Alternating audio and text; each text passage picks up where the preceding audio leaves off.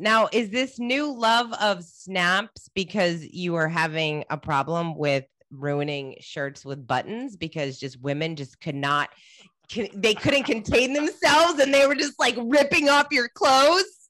It is. That's the reason why. That makes sense. It's been a big problem, and I'm trying to be more financially responsible. Create for No Reason is your weekly dose of courage to stop making excuses and start bringing your ideas to life. Kate, who do we have on the show today? Today's episode, I'm so excited. I'm so excited about our guest today. Okay, so I've known Frank McKinney for a while, and he is a really interesting human. He is a true modern day Renaissance man, for real. And he has pushed the limits of success in every endeavor. He is a really successful human just in everything that he does. He is, as a real estate artist, he's called a real estate artist, which is the best name. He's created and sold 44 oceanfront mansions on spec with an average price of $14 million. And as a philanthrocapitalist, which I love, philanthrocapitalist, he has built 29 self-sustaining villages over the last 19 years in Haiti, providing over 13,000 children and their families with homes and schools and clinics and community centers and churches and renewable food and clean water. And that's incredible. Yeah. And as with all of his books, Frank wrote his latest bestseller. It's called Aspire. And he wrote this book in his Delray Beach oceanfront treehouse. He literally works out of a treehouse. It's amazing. And he is a really wonderful human, and he values creativity. And I'm excited to have this conversation with him today. And here he goes. Hey, right there on. He is. Nice. Very cool. Good. I'm excited to meet you because like candidly, I was asking Kate about you, and she kept saying like, no, he's like a rocker. He's got purple hair. It's going to be like really, it was great. So then now that I get to see it, it's even better. There it is. Well, I got to get the right light on it so we get it right. Yeah, right on. We want to keep going, or you want to start? Yeah, let's keep going. Because so Sean, Frank's telling us how he consumes books, and I find it fascinating. And he's reading the book Awareness. Have you read it? No. Who's the writer? Oh, yeah. So I'll give you a lead into Awareness. So about 10 or 15 years ago, I like reading philosophy. I love reading philosophy. My first book, Make It Big, is more of a philosophical book than it is a real estate book. And so I was turned on to DeMello. I forget who turned me on to Anthony DeMello was his name. Yeah, I know Anthony DeMello for sure. His background, he was a Jesuit priest, but more of a philosopher. The book is not a Bible in your face, pound on the pulpit kind of book. So I've known so many of my friends and acquaintances that get off on the number of pages they read either a day or in a year. So let's say, you came up to me, Sean, and said, hey, Frank, last year I read 50 books. And they weren't fiction. They were nonfiction. And Sean's still the same guy. So if we're reading to just consume, as you just said, Kate, I don't read to consume. I read to alter my DNA. I read to make an effective change by either redirecting a tendency or reigniting another one. So with Awareness, I read it more than 10 years ago, and I realized what an impact it had. So I broke it out. Actually, I had to buy a new one, so I lost it. And I'm on my 6th read because, as Kate was saying, it's such a deep book that I read it once, slowly, read it again, slowly, read it a 3rd time, started to underline, read it a 4th time, underlined everything that meant something to me. The 5th time through, I took what I underlined and put it into my journal. And then the 6th time, I read what I underlined while going back to the book and reading the context on either side of what I had pulled out and put into my journal.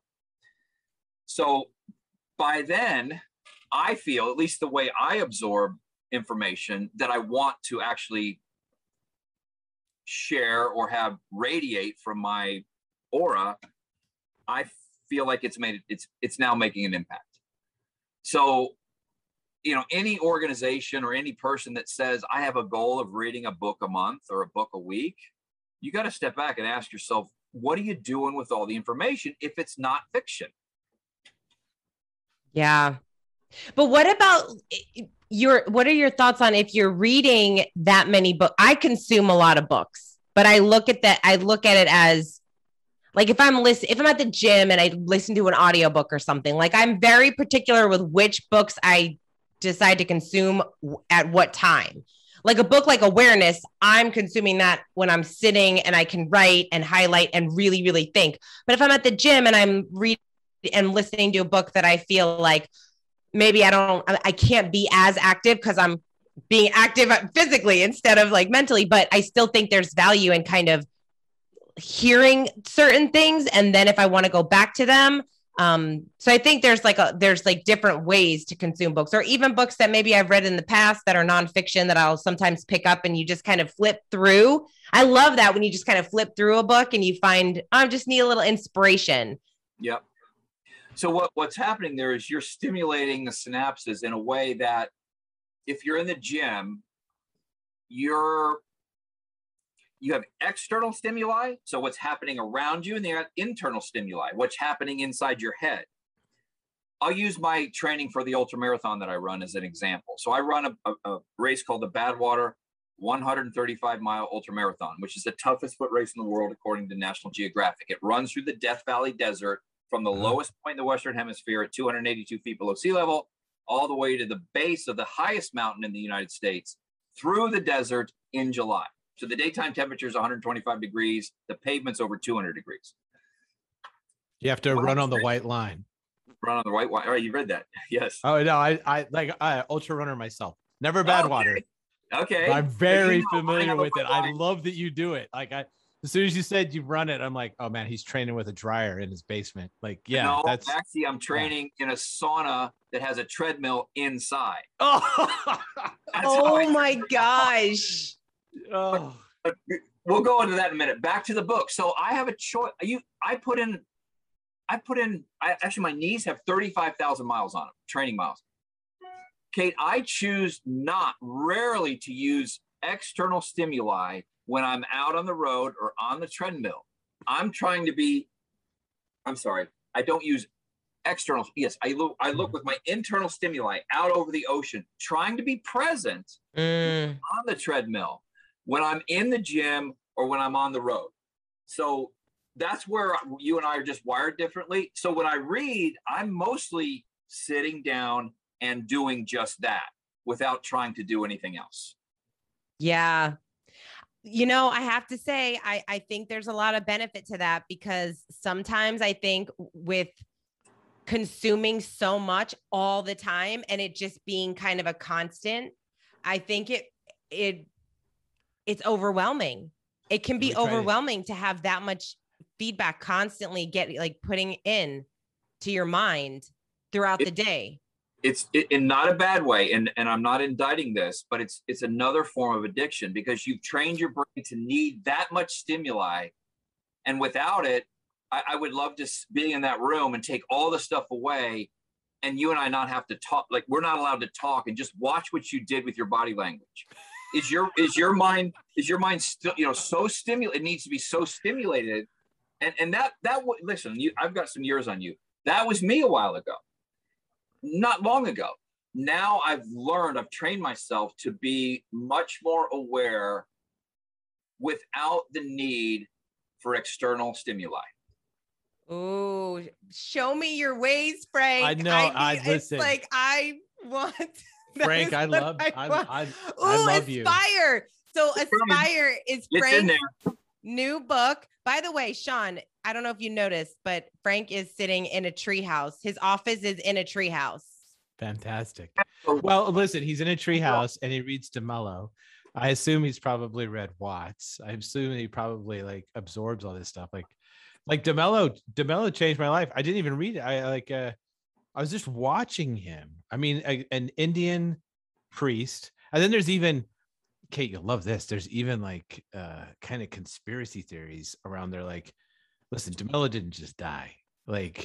this guy, I mean, because of what he was talking about and what he was saying, it was so liberating outside of the here play by these rules. Like it was and it's not a hey, go crazy pants and hedonism either. It's just the it's really wonderful. I read that, and then I forgot the other Emmett Fox, Sermon on the Mount, around the same time. And those things just coming from a religious background, but thinking I was always like on the peripheral, or like my tuner wasn't working right. Those are wonderful philosophical books. They're just great. I love that you've read. I mean, the whole thesis with awareness is basically Christ was one of the most aware people ever in the history of history, and DeMello doesn't slam dogma down your throat and sharing it. You wouldn't know he was a Jesuit priest. No, and I'm a Catholic. I'm a practicing Catholic, and I didn't pick it up for the religious aspect. If anything, I got more out of my religion after I read his book. Yeah.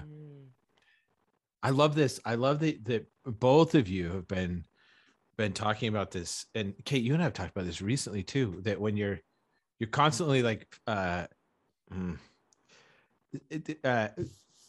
me back up. You mentioned addiction. And so addiction oftentimes is that you're just trying to fill a void. Like I can't sit by myself. So I'll do anything so I don't have to sit and feel my feelings and do whatever it is that's going on with it. And it's the void is so big that you're never going to be able to fill it. Like you could just keep reading and reading and reading. And reading is so, it's like a smart person version. Like Kate, like nobody, I would never say to you, like, oh, Kate, you read a lot. Oh, that probably means there's something wrong going on or something. But if you were like, I watch reading tonight. Right. That's right. If you were like, I can't stop watching Family Guy and Rick and Morty and I'm like staying up late watching Netflix all the time, I'll be like, that's more like, okay, you've got an issue.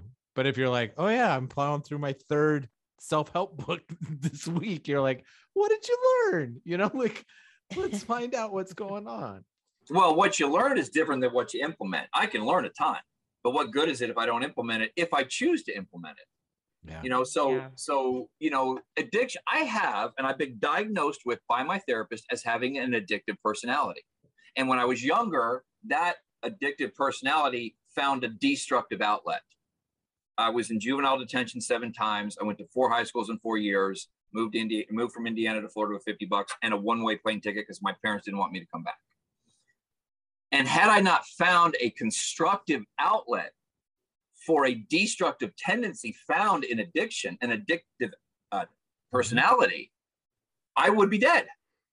So for me, what I do for a living, create these oceanfront mansions on speculation, not knowing if I'm going to be eating at the Ritz-Carlton or out of a dumpster. You better believe that it's like a main line of excitement for me. I know that I'm alive every single day. Now, I've lived that way for 30 years. So having found a constructive outlet for my addictive personality, yes, it saved my life, but it still leaves me with an addictive personality. So any kind of attachment is a form of addiction. And so for me, I'm just trying to, as I've built my last masterpiece and I'm writing my 7th book, which I love writing now, I'm really focused on, okay, Frank, we know you have an addictive personality. If you're not careful, it will find a destructive outlet because it has reared its head in my adulthood as well.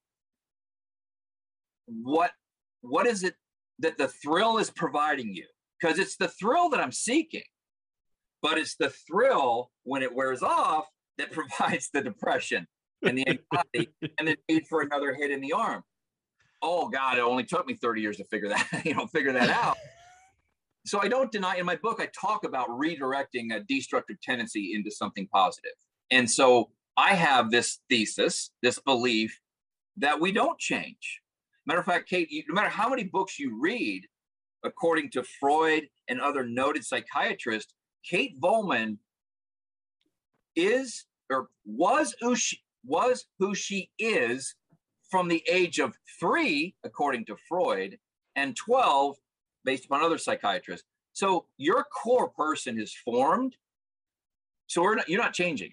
You are not changing. If there's anything inside that, let's say it's that need to, read a lot of books, which is, this isn't pick on Kate for reading night, is to find an outlet for that, because the moment you try to change that, you're going to become very frustrated, because you're not going to, nobody listening to this is, unless you're younger than 12, is ever going to change.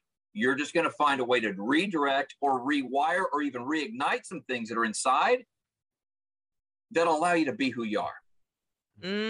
Oh, that's so interesting and totally makes sense, because even as you're talking, I'm thinking I go through phases of where I'm consuming a lot. Like I've definitely consumed a lot, but now I'm more in a phase of creating. I have this whole new outlook on create before you consume. Create, write, do your own thing. Like stop just consuming other people's content. Like it's your time to really, but you're right, because the time that I was spending on consuming, now I'm focusing all my attention on creation and what that looks like and what I want to put out into the world. And so it's got to go somewhere. And I was not diagnosed, but I definitely feel like I have a very addictive personality. And fortunately for me, I never fell into something that was not, well, you know, I say it's not good for me, but I definitely do things that may not be healthy on one side of it. But again, this isn't my therapy session. I want to talk about you. Oh no, look at you go, Kate. That's Frank, I was so excited to talk to Frank on the show, because I've been watching you and we've been friends for a while. I don't even know how long. I don't even remember how we first met, to be honest, but you're so interesting. You're so creative. Your drive to just give and create and just do like, I look at you, I'm like, Frank, you create so many things that you love. Like you have such passion for your life and the world and just helping people and just your philanthropic endeavors and your businesses. And really, I mean, even just like how you are with people, it's just, and with your wife, like you're just a really wonderful, you're a really wonderful human. So I want to talk about how did you find that constructive way to really use your creativity? Because you obviously have so much of it. So the subtitle of my book, my 7th book, the title is Aspire. And I want to talk about the difference between motivation, inspiration, and aspiration in a minute. But the subtitle is How to Create Your Own Reality and Alter Your DNA. So working from a tree house, building and designing spec houses that sell for an average of $14 million. And we've done 44 of them. Writing the 7 books with 6 different genres, running that ultra marathon. I'm not dead yet, Kate, but this book is kind of a post-mortem on how I created my own reality, the things I used to do it. And in turn, I know for a fact, I altered my DNA. Now, epigenetics is the study of the altering of your own DNA. This is not a science book. I only introduce epigenetics because people will need to hang on to something that says this isn't just Frank's opinion. So it's possible to alter your DNA. But I'm not a movie buff, but there's a line from the movie Rocket Man, which was the story of the making of Elton John. Elton John was born Reginald Dwight. And during that movie, his manager turned to him and said, you have to kill the person you were born to become the person you want to be. So most people think, I'm going to become the person I was born to be. I was born to be a banker. My father was a banker. My grandfather was a banker. I was supposed to be a banker. When I left Indiana, I killed that person. I killed little Mickey McKinney, and I became Francis Edward McKinney III, ultimately Frank McKinney, because I wanted to put to death something that was expected of me from birth. And so what I went to these 4 high schools in 4 years, and I never had a chance to get a formal education. So the reality that I created allowed me to take advantage of my professional highest calling that God gave me, which is to design and market and sell these houses. What about that spiritual highest calling? Eventually I found that with building the villages in Haiti. So it's kind of sad to me today, especially today, Kate, to see how other people allow outside influences to create their reality for them. Be it I call it the three screens: the little screen, which is your phone, the medium-sized screen, which is what we're looking at, and the big screen, which is your television. And it's a travesty. I mean, it's tragic to see people adopting concepts and beliefs and conventions that they have no idea where they originate from, yet they absorb them and make them part of themselves. The identity has been lost. And so, you know, I look back and I think, man, and you've seen some of the houses we've designed. I mean, they're stunning. Yeah. I always wanted to be an artist. Like, I always wanted to paint or sculpt or sing or play an instrument. So that was inside me. But being brought up in a banking family, I was pure left brain. When I came to Florida, I didn't have a creative bone in my body, because my parents and my teachers, and same thing happened to you were told you're either a creative right brain, or you're a statistical analytical left brainer. That's bullshit. That dialogue needs to stop, because when I landed here, and for a decade, I believed that's all I was good at was number crunching. And I said, I don't want that. It took me 10 years to reawaken the right side of my brain, the synapses in the creative side of the brain, to where I can create the houses and the books and the charity that we run.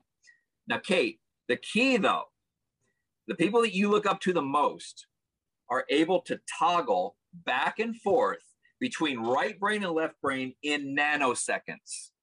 So when I look at a piece of property, a vacant piece of property or a teardown on the ocean, I have to, within milliseconds, decide, okay, here's the design I'm going to do, but am I going to make money at it? Because there's enough starving artists out there. I don't want to be a starving real estate artist. That practice of toggling between right, like you just said, I was absorbing other people's content. I was on Clubhouse a lot, but I wasn't monetizing any of it. So, okay, well, you're being creative and you're using other people's stuff, but what are you doing to monetize that? Like, we got to put food on the table. So that was so liberating to know, yes, I could be a real estate artist. And that's what the Wall Street Journal and the New York Times and, you know, all these other, USA Today, called me a real estate artist. But to know that I didn't have to sit on the, you know, the bread line or sit as a starving artist was the most liberating thing that ever happened to me. Wow. I love that you bring that up about the being able to switch, like in the nanosecond, and artists, writers. There's a really great book. Dorothea is her first name. I can't remember her last name. It was I'm Becoming a Writer, and half of the book is about like, you writing, have a daily practice, make sure you use your creativity, everything else. And the other half of the book is, that's a business. Like if you want to write and you want people to read what you write, that's a business. Like, you might think like, oh, I'm just going to be, off in the ether creating whatever it is. And it was written in, I think, 1930s. I mean, but it's one of those books where it says, you've got to get good at doing both of these things. This is what you're going to do. Yeah. Well, I mean, every book, the four corners of this book is a business. And you know, tomorrow there'll be over 2,000 new titles that weren't out today. That's what I'm competing against. Mm-hmm. So I have to believe that from the marketing side and the monetization side, that if I sold a book called Aspire: How to Create Your Own Reality and Alter Your DNA, that every single page in there could be blank and I could still sell it. So you got to be right. You got to be that. And actually, I thought of that. I thought about, maybe I should try something like that. It was done. Kate, you'll appreciate this. It was done by a guy who titled the book Everything Men Know About Women. And it was blank. And it was a bestseller. This guy made a fortune. There wasn't a page in there that, you remember that book, Sean? I do. Oh my as soon gosh. As you brought it up. The fact that I know that book and you know that book tells us both, like, that guy made a fortune. Yeah. That is hilarious. Oh my gosh. God. So Sean and I have this conversation a lot because we started this podcast, right? It's called Create for No Reason. And the whole concept was around being creative for creative sake, like just doing things just for the fun of it, not because you want to monetize it, not because it's going to get you somewhere, but literally just for fun, right? Dance, sing, take an improv class, learn the piano, whatever. And we have this conversation all the time because it's almost like so many of the people that we talk to, somehow it turns into a monetization conversation, or, hey, this is going to be good for my business. So what are your thoughts around doing things just for fun? Like, do you need that in your life to be creative? Both. It's both. So if I go to a museum, or if I go, let's say we're getting ready to start a new project, and I go to the source of Addison Meisner's inspiration. So I don't copy Addison Meisner. I want to know where he learned. So I'll go to the South, or no, actually he was Italy. I'll go to Italy, and I'll go to the Riviera, and I'll look at his architect, or the architecture that influenced him, which is purely creative. I'll take that trip. I'll go to a museum. I'll go to a junkyard. I love going to junkyards and looking at like hundreds of crashed up old cars, because from that experience, I then am exercising that right brain. Like I'm continuing to reignite, refire, rebuild my synapses in the right side. Then I will come back, because I do want to put it to work, Kate. So in the moment, and again, talk about being present, and when I'm in the junkyard, or I'm in Italy or France, or I'm in the museum, I'm there in the moment, just appreciating what's there. I'm not thinking, oh, I better get back and write this down so I can design a better house. But it makes it so much easier when the time comes to write a new book or design a new house, because of the time I spent in the junkyard. Do you have like in that same vein, Frank, do you have any kind of a daily practice that, or something that you do, or what does your routine look like that allows you to keep that space open, that creative brain open, or keep I want to say like sharpens the saw. It's not quite even that. Creativity is different than that. But is there something that you do every day, or that you recommend other people do every day or every week, that you come back to, almost like instead of a yoga practice, instead of going out for those double runs on the weekend, like what's something you do to kind of keeps you going in that regard? I do the exact opposite of what I see most of society doing, because if I'm doing everything else that society's doing, I'm not being creative. I'm not tapping in. So I don't have a big circle of friends. I chose to work out of a treehouse because I believe you need an environment that draws out creativity and ingenuity. I got rid of my main office 12 years ago. People that work for me work from home. I don't need to be around people to do that. So one of the reasons, like Kate mentioned, being at the gym, one of the reasons I love running, and I get up, like this morning, I got up at like 3:45. I hit the road by 4:20. I did my 6 miles, and I'm back. The time that I'm running on A1A, when nobody else is out there, I can run right down the middle of A1A all the way down to Highland Beach and back, is when the most creative ideas come to me, because I'm alone. Nobody else in society is around me. I'm not influenced by any outside factors but the environment I'm running in. The endorphins are being released, and some of the most intricate, interesting designs we've come up with came when I was on that road. So those 4 ingredients: nobody's around me, I'm not conforming, or having to adhere to society, I'm releasing endorphins, and I'm taking in the sensory input that I'm getting. That's my routine. That's where I make sure that I stay, even at my age, relatively creative. You hear that, kids? It's all about environment. No, I love that. We've seen that with stem cells, you can take the exact same stem cells, like structurally the exact same, put them into 2 different environments, and they grow differently. And like you work out of a treehouse, you hit that road. I love that you said that. Like if everybody else is doing it, like environment and where we decide to place ourselves has an extraordinary effect on our creativity. Yeah, I didn't want people to think, I mean, there's enough comments about his eccentricity. Listen, here's the thing about eccentricity. My brain's going too fast now. So the first thought I had was, I was going to post a picture because I create my own color for my own hair.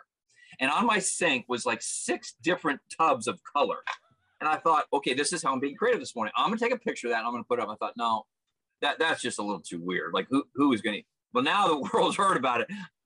Maybe I'll share that. I'll share the picture of you and me, Kate, when you had a blue wig on. I still have that on my phone. You remember that? Oh yeah. Anyway, so the color, the creativity, the difference between the eccentric and the lunatic. There's only one difference between an eccentric and a lunatic. What do you think it is? It has nothing to do with hair color. Because I have met my fair share of both in the houses that I sell to these people. You would think if you judged the book by the cover, this guy or woman is an absolute lunatic. But he's eccentric or she's eccentric because the eccentric has money. Has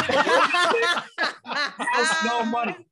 So if you have no money and you act the way I would act, or some of the people I've sold to act, you are a freaking raving lunatic. But because you get a pass, because you've got some money. And if you look at some of the people you look up to, like, I don't know, Steve Jobs or Elon Musk. If Elon Musk wasn't as brilliant as he is, and you met him at a bar or something, he's a lunatic. You'd push your chair away. Mm-hmm. Oh my gosh. That is 100%. So great. Yes. Yeah. That's spot on. Oh my gosh. So Frank, out of everything that you've done, you've had this very interesting career and life. And what is one project that you're most proud of that you just loved working on? Well, unequivocally, all of us want immortality, and all of us want a legacy. The second chapter of my book, Aspire, asks the question, what legacy do you aspire to leave behind? It's a really important question. And to help you get there, I have you answer the first question. It's not the title of the chapter, but it's in the chapter. Who do you aspire to emulate? Who do you aspire to put your footprints in to kind of copy what they've done? Not copy, sample parts of their DNA and absorb them into yours. Mm-hmm. Which leads to, what legacy do you aspire to leave behind? Mm-hmm. It can be a beautiful herb garden. It can be oceanfront mansions. But Kate, the mansions I've built and designed in 20 years will be rubble. And in less time than that, people will forget the grand unveilings and the theatrics that we bring to our show. The thing I'm most proud of, and I know that the legacy will last for generations, is the 29 self-sustaining villages we built in Haiti over the last 19 years, and the 13,000 children that were eating. If this was a hamburger, it's really, in Haiti, it's dirt flavored with bouillon and lemon juice. So the children were eating mud flavored with lemon juice. Now 13,000 plus of them have a self-sustaining existence because of our Caring House Project Foundation. That project, it's in the name of the foundation, has been one of the things that has evolved the creativity, I will say, has evolved that from the very first little village in 2002. So next year we celebrate our 20th anniversary, to what we're building today.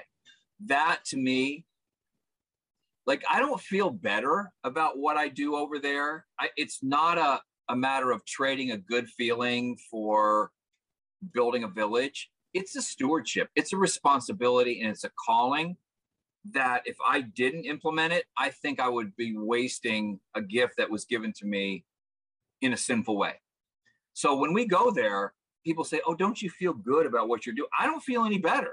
I don't feel any worse. It's just part of my DNA now. And I think that part of what project I'm most proud of would be your answer. It's so beautiful, Frank. It's so remarkable what you've been able to build. And and the impact that you've had, and even just being able to impact other people and getting involved in that, in helping. And your daughter runs your organization, correct? She's on the board. On the board. Yep. And she just, to give her a little plug, she just started her own company in New York City, moved to New York City at the height of COVID, out of Penn State, where she was the student body president of 46,000 kids, moved to New York City, Manhattan, and started her own company called Stratabrand, which is a cool name, where she is a branding and a PR person. Her own company at 23. It's really cool. Well, you're her dad, so that's Stratabrand. awesome. Yeah. I like it. You're proud dad. That's amazing. Well, look, she had a great father to learn from and mentor to learn from. So, all right. Well, Frank, who do you aspire to emulate? Good. So it's in the book. There were 5 people that helped form my DNA. And by the way, when you aspire to emulate someone, they don't have to be real people. So growing up, I aspired to be Willy Wonka. Yes. I remember I was 8 years old when that movie came out, the first one, and everything about him, when I'm asked by like very prestigious business magazines or shows, what's the best business book you ever read? It was Willy Wonka and the Chocolate Factory. Actually, Charlie and the Chocolate Factory, because of the marketing brilliance of that man. Talk about eccentricity, a little bit of lunacy, intrigue, exclusivity equals frenzy. Look at the golden ticket. So I wanted to create the same thing around my houses. I wanted a frenzy where I would put on the show, and our grand unveilings are legendary, but then I'm just the opening act. I get out of the way, and the true show starts when you walk in the front door of that house. And if you remember the movie, all of the fun happened when he opened the door to the chocolate factory. Mm-hmm. So Willy Wonka was one. Another one, I remember growing up in the woods, the backwoods of Indiana, was Robin Hood. I thought Robin Hood was the coolest character because he stole from the rich and gave to the poor and got to shoot bows and arrows and wear tight little pants and cool outfits. So I get to be a modern day Robin Hood. Like, I get to sell to the rich, although at $3,000 a square foot, some people think we steal from them, and then take the money and give to the poor. I aspire to be like Rich DeVos, who was one of my main mentors in life for 20 some years. Who else was on that list? Growing up with music, I remember David Lee Roth for his bombastic frontman style. There was nothing like him. And when I saw that, I thought I would sample some of that frontman essence of David Lee Roth. I'm missing one other one in there, but basically there's 4 that, how can I forget this one? He's my favorite of all. Evel Knievel. Evel Knievel. Now, for those young people, you got to learn about this guy because master of self-promotion, bravado, fearless, could stare in a camera and make you believe every word he was saying. And he monetized that gift of putting his life on the line, broke 70-some bones. But I remember watching all his jumps, not just his jumps, but how he commanded the people in front of him. So I sampled all those people, little pieces, kind of stitched them into my own DNA. And that's who you see today. I totally see it. So do I. I see every single one of them. That's right? Fantastic. Yeah. So that's fun, though, right? If everybody listening to this, if you haven't already, go back to childhood and slow forward, not fast forward to today, and think about people that you might want to emulate that will help you answer the question, what legacy do you aspire to leave behind? It's not too late. It's not too late at all. I'm always looking for new people to emulate. And those were, though, they were at the early stage of my life, except for Rich DeVos was a little bit later. And I'm just so, like, Rich taught me that there was such a thing as a spiritual highest calling. He was the 65th richest man in the world. And I came to him at a time when I was super depressed. I had just sold the most expensive spec house in Palm Beach County at the time. This was like 20 years ago, longer than that, for I think it was 14 million bucks. But Kate and Sean, I had lost all the heart in my soul. It was all about putting more cars in my garage and clothes in my closet and food in my pantry. I was a materialistic and consumeristic asshole.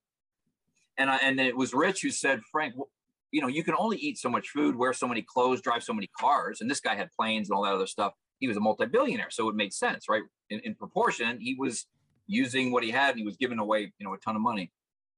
And him showing me that we all have a spiritual highest calling and being able to dovetail the two together, like my professional highest calling, selling houses to the rich, so I can build houses for the poor.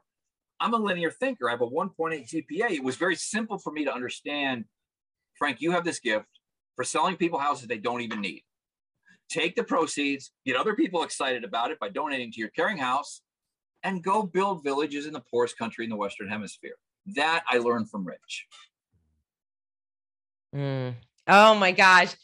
Frank, I feel like we could talk to you all day, and you'll have to come back because I feel like you just are, you have such an interesting mind, and I feel like there's so many directions we can take it.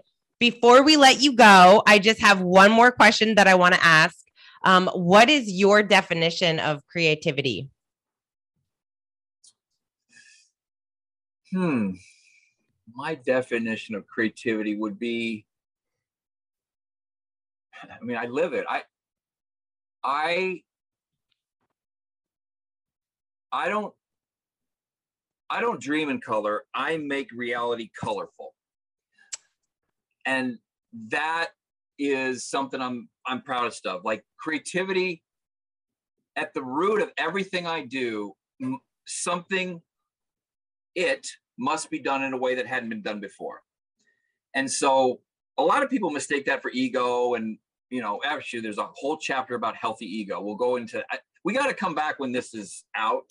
Okay? Yes. It comes out on a level and I can go deeper into it. But yeah, I mean, I don't dream in color. I make reality colorful. And without creativity, Kate, we wouldn't be talking, right? We might as well get a lobotomy, right? It just like, that's everything to everybody listening to this, you two especially, because you recognize it. And I hope that this podcast helps other people refire the synapses of the right side of the brain to understand that's where it's at. Mm-hmm. The left side is the business side. We'll get that. But the creative side is where the living takes place. Yeah. Well, speaking of that, we always like to ask our guests to share one thing, something very simple. It takes 5 minutes or less that our listeners can do that will just spark their creativity. Just anything that they can do that's just 5 minutes or less to just. Okay. This is not a shameless plug, although I'm going to plug it. The difference between motivation, inspiration, and aspiration, and why I titled this book Aspire. Anybody can do this, and if you can't do it until you recognize it. Motivation washes off and goes down the drain with the soap at night when you're in the shower. So if Sean and Kate and I did a poor job, we motivated you. Because you'll forget about everything we've said.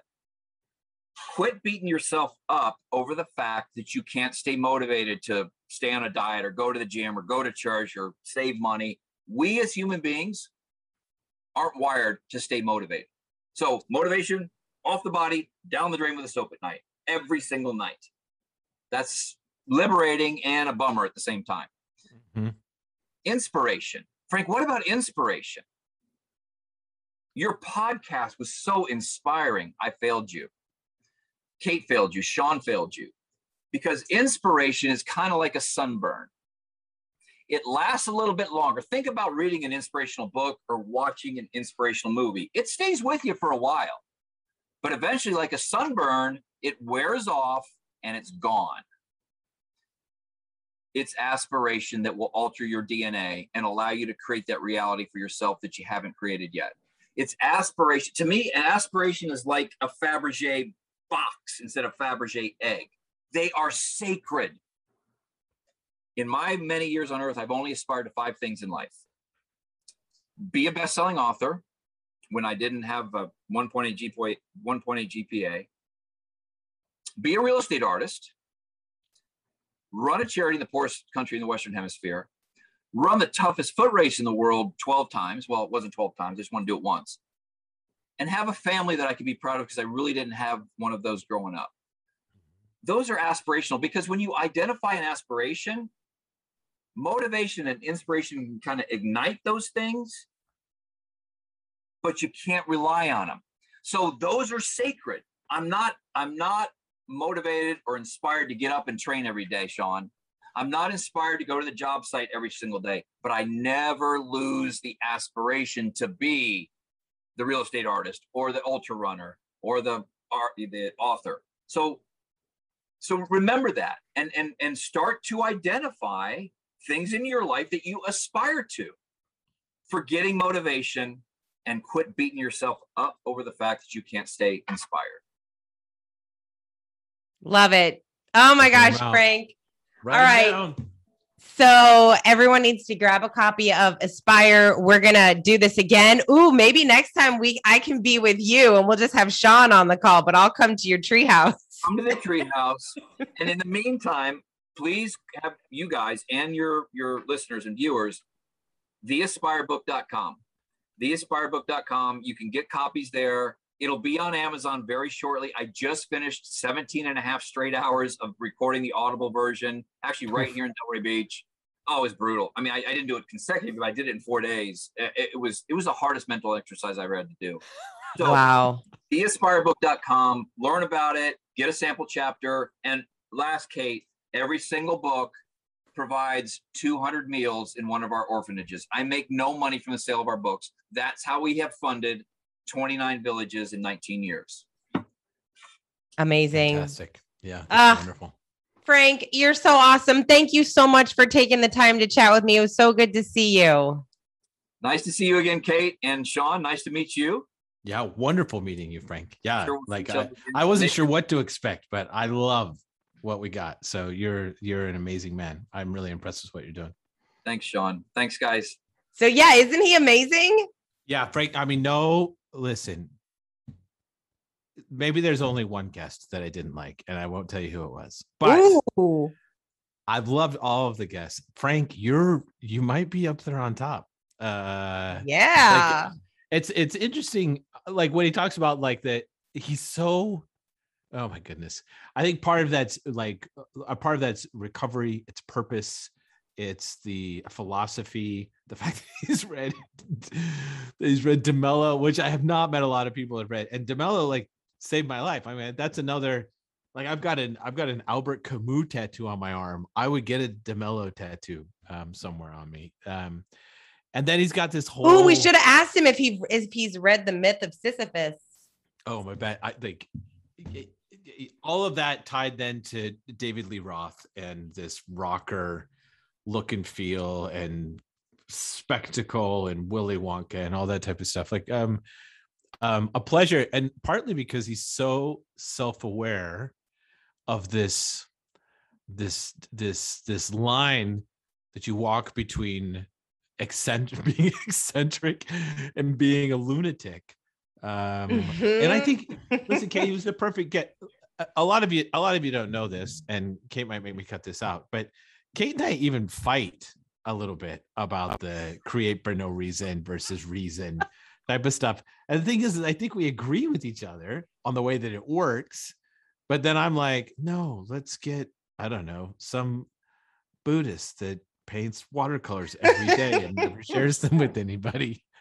And Kate's like, let's get Tony Robbins. And so we've got to we're like trying to find this other ground. And to be honest, I think Frank was it. I mean, a really, really great, I think, personification or example or amplification of the way of the things that we're both passionate about. Being, listen, if you got nothing, or you're not happy, or you're struggling, or you're anxious, or whatever it is, making anything will make you feel better. It just will. But in the process of doing that, it also opens up these other ways to exist in the world. I mean, you do have to eat. I mean, and what better way to eat than by making or doing something that you actually love or enjoy? But the only way we find those things that we love or enjoy is not by forcing ourselves or creating a lot of shoulds. Like, I should be doing this, I shouldn't be doing this. It's when we give ourselves the opportunity to create something for no goddamn reason in the world. We're just gonna do it because we love it, or we saw somebody else did it and we thought it was cool, and so now we're gonna do it. But not because we want to be rich or famous or whatever. It's just because we want to do it. We want to do it for the pure joy of it. And then guess what? Like, it's creative process and routine and sticking with it and finding purpose. I love that, like when he talks about Aspire. The book sounds fantastic. I'm really interested in reading the book. But Aspire comes back to that purpose-led life, like very Viktor Frankl, very, Jungian archetype, prototype, philosophic.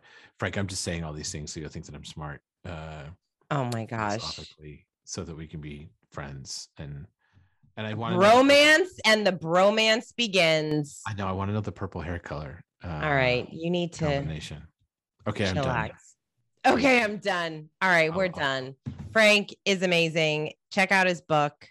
Get the book, Aspire. And I love those questions, right? Who do you aspire to emulate, and what legacy do you aspire to leave behind? I love that. And thank you. Hey, I aspire to leave the legacy of our great podcast that people will listen to when we're gone. Maybe, right? I don't know. But hopefully, if you like this podcast, please like it.